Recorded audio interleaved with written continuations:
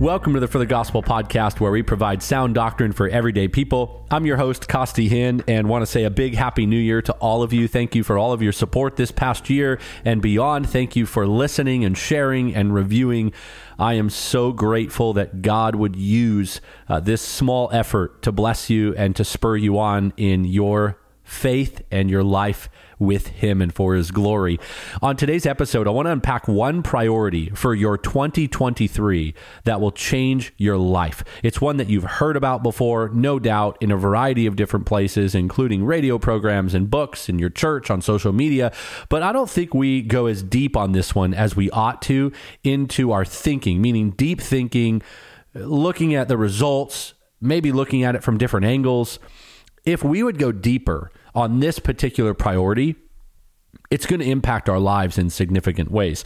Before I lay out that priority for you, I want to give you some stats. These aren't meant to poke fun or derail your New Year's resolutions, but these are some stats on New Year's resolutions. Basically, just about everybody you talk to is going to have some goals this year. They're going to have some things they want to accomplish, things they want to do. That's normal. Goal setting, fairly common, should be in our lives. And then there are more formal ways to crystallize goals, like New Year's resolutions. The new year turns, people say, well, these are the things I want to accomplish this year. Studies show that about half of people who set New Year's resolutions set one. There's one main goal they're trying to accomplish. Other people, they set multiple goals. Now, here's where it gets interesting. 23% of people will quit in the first week. So they sign up for the gym membership, they pay the dues, and they're going to bail after 1 week. Only 36% are going to make it past the first month. So now we're really cutting into the numbers. And then the special elite disciplined group that makes it to the end, they successfully keep their New Year's resolutions, amount to a grandiose 9% of people. In other words, we're not really good at keeping New Year's resolutions. We set these goals, we're going to get in better shape, we're going to do this, that, and the other, and then we bail. I would suggest to you, here's my proposal, that you set simple, attainable goals. Maybe boil it down to 1, maybe 2, max 3 this year of things you want to set your sight on. Now, my goal in this particular episode is just to give you one. This one goal, this one priority will change your life this year. The reason I say that is this one goal is like an iceberg. The surface is really not its primary mass. When I give you this priority, underneath it is mass amounts of impact for you, if you will stick to it and prioritize it. Here it is. I'm not trying to delay or make it all suspenseful. The priority that will change your life in 2023 is the local church. And don't merely think about some legalistic guilt trip about church attendance. That's not my target zone here at all. I'm referring to what happens when we will prioritize the local church in our lives as Christians. I'm talking about sitting under sound doctrine, saturating your life with consistently sound teaching, being pressed in on by uncomfortable truths that will stretch you, being around people who both are and aren't like you, finding a renewed perspective every single Sunday when you gather with God's people, because God's word is invading your life and the fellowship of other believers is sharpening and shaping you. And perhaps most of all, what we need in this world is this built-in moment where we are reminded of why we're here and that God is in control. If you saturate your life with the news cycle and social media, you're going to be depressed, or you're going to have 15 bug out bags and be building a bunker in your yard because it looks like the world is ending. You gather with God's people, you prioritize the local church, and you start remembering, hey, I know why I'm here. I'm a citizen of heaven. I'm here for His glory. I'm here to execute my purpose as an ambassador for Christ. God is in control. And soon your perspective on all of life is shaped by God's will, God's word, God's people.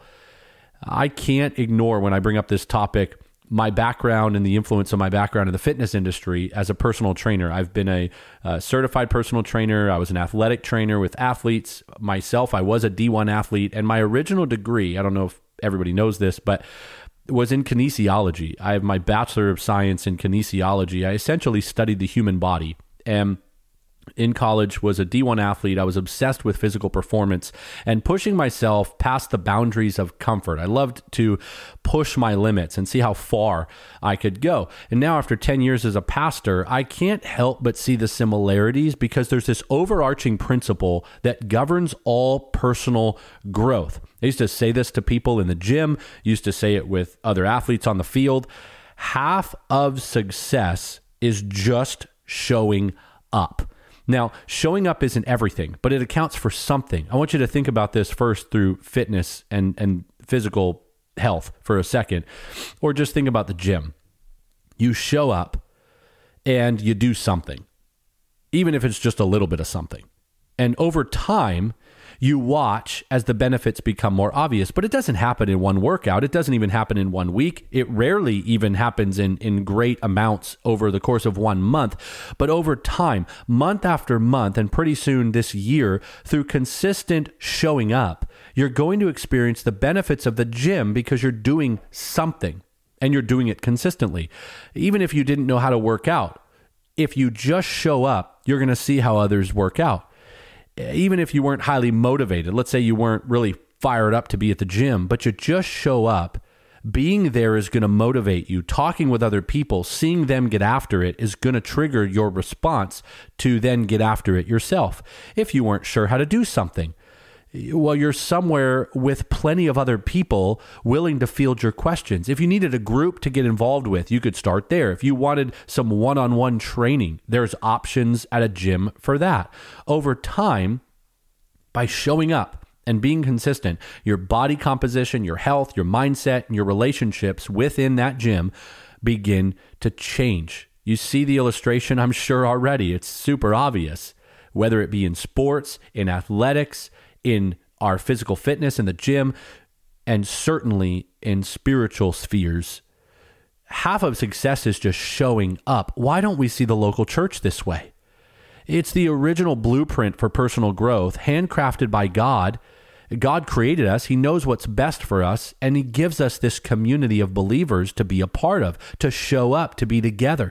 And then Satan comes along with lies, and here are some of the lies he wants you to believe about the local church. First, he's going to get you to think, or wants you to think, that they just want something from you. Yeah, they want your money. They want your free labor. They want power over you. They want to control you. They want to whatever, build the business and build the pastor's vision. And he just wants to be a celebrity or whatever else, or he just wants to control people. Whatever else he could do to keep you jaded in your view of the church, Satan will do. In the process of lying, he works overtime at exploiting our hurts as well, so that you and I begin to define the church by a negative experience without ever going deeper into the reasons why you and I experienced that hurt in the first place. So an abusive leader hurts you, or a church imploded. Now you think the church at large is a sham. No. Those leaders were sinful. Nobody held them accountable. You lacked discernment. You weren't well taught. You weren't saturated in God's word. You weren't walking yielded to the Spirit. Otherwise, you would have left that place a long time ago. You were immature in your faith, perhaps. And so the church overall isn't abusive. Unfortunately, you weren't at the right church. Other people will say, well, Costi, churches are nothing but shallow social clubs. I don't need the church. I am the church. I'll stay home and watch online. I'll enjoy my life without all the drama. And once again, the enemy wants people to define the church according to false churches, shallow churches, or the experiences you had under unqualified pastors. This is the greatest propagation of fake news the world has ever seen, and people swallow it hook, line, and sinker. The devil wants you to hate the church, be annoyed with the church, roll your eyes at the church, or use bad experiences in the church to cause you to dismiss it as a priority in your life. Why? Because then he can exploit you spiritually. He can stunt your growth. And remember this, the devil cannot steal your salvation, so he will try to distract your sanctification, your spiritual growth. Imagine if we took the approach I just described to you into marriage, based on the hurts of others or bad experiences ourselves. We would say it's very immature and very inaccurate to say, don't ever get married. All men are just selfish. Or don't ever get married. Women are so entitled. Whoa, those are big generalizations. They derail what God has designed. They redefine what God has already defined. They use a negative experience with the wrong kind of person to crystallize a view on marriage that is not from God. The right way to approach this is to realize that we chose to marry someone who is not the right kind of person or who was unrepentant, not to redefine marriage or toss it out the window altogether. So now apply that illustration to the church. Some of you settled for the wrong church in years prior, maybe even this year. Some of you were in a church that started off the right way, but it ended up veering off course. And that happened because something or someone along the way derailed it. And it should have been dealt with, but it wasn't. Some of you played the American church game with the celebrity pastor and the laser light Sunday show, and he was on the screen, and it's multi-site, it's his big vision, and everybody was bought in, and they got sucked in to the big personality, and we got exactly what that recipe makes. Some of you never studied what the church is and what it's supposed to be. So you just go to whatever feels right for a little while, and then something or someone bothers you and you choose a new church, never thinking deeply about what the church is. We do need to deal with our church hurts. Absolutely. We need to stick things out for as long as possible and work out our differences whenever possible. Absolutely. We need to be patient with people and leaders while we learn and grow together. Absolutely. But friends, we need to define the church and view the church through God's word, not the ideas or the traditions of man. The church is beautiful. The church is glorious. The church is the bride. The church is a people redeemed by the blood of Christ. The church is who Jesus is coming back for. And the church is the wisdom of God on display. This is what Paul the Apostle defines as the church or the ministry of the church. In Ephesians chapter 3, he's describing his gospel ministry, what God called him to do, and the mystery of the church and God's plan for it. And he outlines the ministry of the church and then says, so that, this is the church's purpose, is so that the manifold wisdom of God might be made known through the church to the rulers and the authorities in heavenly places. This was in accordance with the eternal purpose which he carried out in Christ Jesus our Lord, in whom we have boldness and confident access through faith in him. That's Ephesians 3, verses 10 to 13. Paul was saying that the ministry of the church is to be a showcase of the wisdom of God. It's the truth that God has revealed. It's the plan that he has. It's the people he saves. It's the power of the Spirit. The church is designed to show off God's wisdom. And Paul uses this phrase, manifold wisdom. It means multifaceted, multicolored wisdom. It's wisdom above all wisdom. And he's doing this to the rulers and the authorities in heavenly places. This refers to the spirit realm, in which both angels of God and the rulers and principalities of darkness wage war. As God's plan through the church unfolds, you've got to imagine, friend, that in the heavenlies, there's spiritual warfare going on right now, but also they're observing the church and God's plan unfold, and the angels are blown away time and time and time again, and the principalities of darkness are put to shame. They could never keep Christ in the grave. They could never keep you from getting saved. The angels and all of heaven are crying, holy, holy, holy, as they look upon God's plan unfolding through the church. The rulers of darkness are trembling with fear. They know their defeat is sealed, and their final judgment draws near as Jesus builds his church. This is the picture of what's happening spiritually right now. So, shouldn't we think deeply about the church? it changes the way that we think about, whatever, I don't need to go on Sunday, or who cares about this, or church, whatever. Friend, there is a spiritual war happening in the heavenlies right now. The church is a people, and when we gather together and make worship a priority, God is showing off. His angels only cry, holy, holy, holy, in stronger, louder, more passionate tones as praises cause the floor of heaven to thunder. And the forces and rulers of darkness, the devil himself, tremble with fear because God's people are worshiping, praising, obeying, gathering. They're a gospel proclaiming force, showing off God's plan to save and redeem people. I appreciate what John Stott says in God's New Society. He says this about the centrality of the church in the life of every believer. Number one, the church is central to history. Central to history. Kent Hughes writes this: the now open secret is that the church as a multinational, multiracial third race will rule in the universe along with Christ and the angels. And amidst the swirling tides of Marxism, materialism, and any other militant false religion, only the church will survive history. Isn't that remarkable? The church always survives. This thing never dies. It never goes away. It's not like something going out of business or an animal species going extinct. The church is central to all of history. Number two, Stott says the church is central to the gospel. Through the preaching of Christ, living out of our faith, boldly proclaiming the wisdom of God through words and deeds, we are, friend, a city on a hill. We are, as the church, a lighthouse to the nations. So when you and I as believers don't prioritize the local church, the people of God, we're like a lighthouse that doesn't work. We're supposed to be living loud and bold and bright for Jesus and doing that together as a priority. The church, finally, he says, is central to Christian living.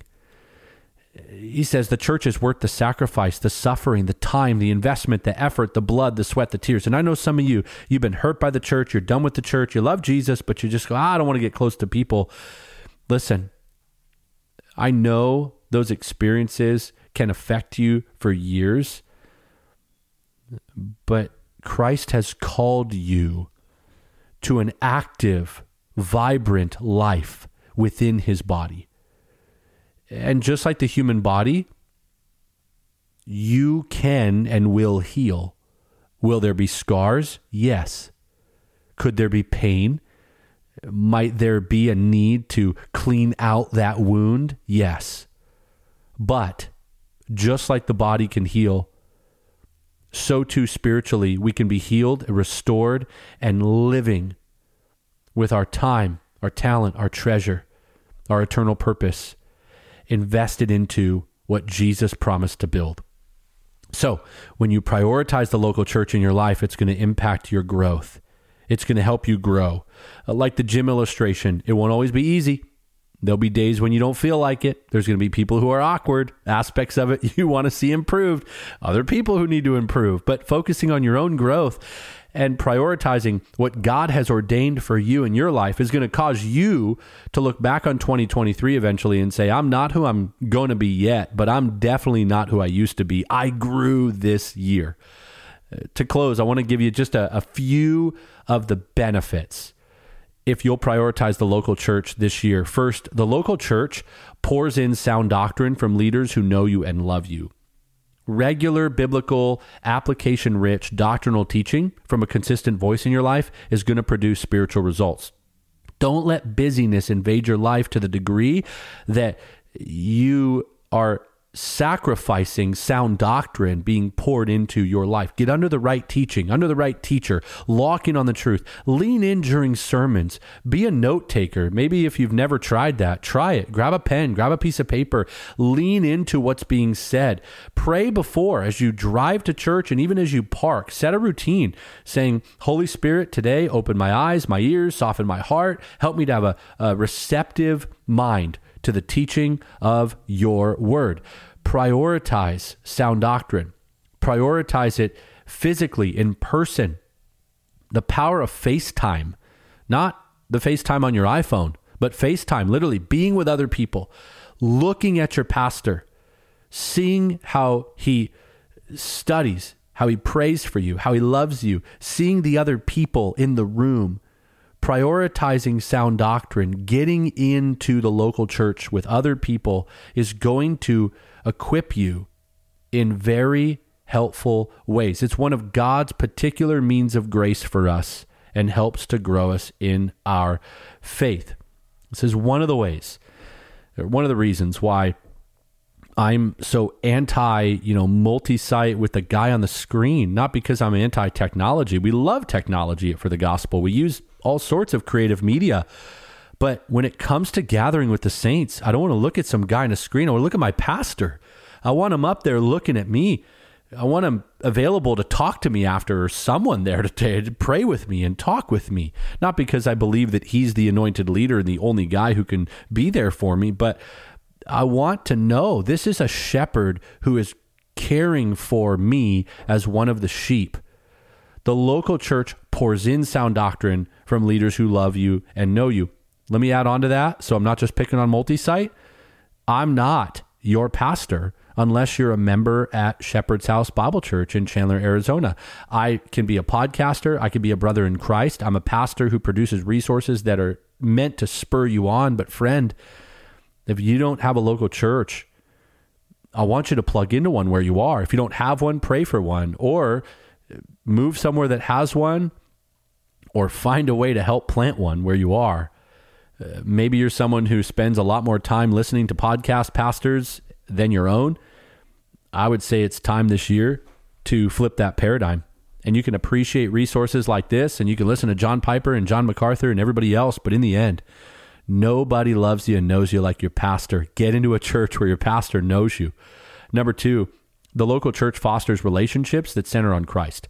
We typically choose to hang out with people who are like us, common hobbies, common life stage, even common income level, like, you're successful, I'm successful, okay, we hang out and get along. But the church becomes a place where Christ is our common bond. And in and amongst other potential secondary interests, the number one common denominator for our healthiest relationships is we're chasing Christ together. This is healthy in the local church. We're spending time with people who are different than us in many ways, but linked together in Christ. And we do find people, of course, with common interests, common life stages, other, people with the same hobbies. But when the common denominator is Christ, that old statement, show me your friends, I'll show you your future, it rings truer than ever. Because now we're running the race with people who are serious about godliness and spiritual growth. Our recreation, our lifestyle enjoyments begin to weave in with spiritual relationships, and those people will hold you accountable. They're the people who love you enough to call you out on your sin, and they're the people who love you enough to walk with you while you work out your sin. So the local church as a priority in your life is going to foster relationships that are going to help you in your journey as you walk this road together. Third, the local church helps us get over ourselves. I think this is so helpful. If you prioritize the local church, and I do too, how great. You're going to get over you. I'm going to get over me. You're a consumer most of the week. Businesses, they want your Yelp reviews to be 5 stars. Restaurants hope you like their food. Customer service reps plead with you over the phone so they can make it right and keep your money. That is all good and right for business. It's how it should be. Then there's this spiritual entity that we're connected to, and suddenly it humbles us and it exposes our selfishness and it erodes away the consumer mentality that says, it's all about you. The customer is always right. Friend, if you go to church more than ever this year, and if it's the right church, you're going to be called on to serve, to give, to help, to follow, submit, to lead, to learn, and to pray all the more. And there is no way, if you are in a church that calls you to action, that the needle is just going to sit there in the same spot it was in this last year. The needle's going to move. Your life will incrementally improve. Sins are going to be addressed. Wounds will be healed. Marriages will grow. Purpose is discovered. Relationships are going to thrive. Most importantly, your relationship with Jesus, because we're not focused on ourselves anymore. We've prioritized something which is alive, that is the church, which calls to us, it is not about you. We exist for his glory. Galatians 5:20 describes the Christian life this way. I have been crucified with Christ. It's no longer I who live, but Christ who lives in me. The life I now live in the body, I live by faith in the Son of God who loved me and gave himself up for me. If you want to thrive in 2023, you need to be in the right church and prioritize the church. One single priority this year. It'll change your life. You may have other goals. You may have other things you add in. You may need to lose weight or get in more shape, or you need to date your wife or what have you. I'm telling you, if you are in the local church and prioritizing it, all of those other peripheral things, they're going to be challenged. They're going to be stretched. They're probably going to happen because you're in the place that God has designed to foster and nurture your sanctification. Stick it out with your church. Be a problem solver. Fight that inner armchair critic. Deal with your own log in your own eye before being an expert at pointing out the sliver in your church. Guard your habits this year and your priorities. They'll dictate your growth. What you feed grows. This law applies to the physical realm and the spiritual realm. You cannot be a healthy body part in the body of Christ without staying physically connected to the ligaments, the nerves, the skeletal structure, the muscular support, the blood flow, and the nutrients of the local body. Feed that priority. The church does not want something from you. The church wants something for you. I want you to thrive this year. I want you to be challenged, and I want you to grow. Resources here on the podcast this year are going to be geared towards that end, along with our videos and all other forms of media. I want to spur you on more than ever this year to be growing in Christ, in godliness, and actively thriving as a part of the body of Christ. Sound doctrine is great, but putting that sound doctrine into practice is always the goal. So map out your year. Commit to being faithfully active in your local church and stick to it. You will grow, I guarantee it. Thanks for listening. Happy New Year. I'm so excited to keep going on the journey as you grow in the Lord. I'll be here next week with another episode. For now, keep on living for the gospel.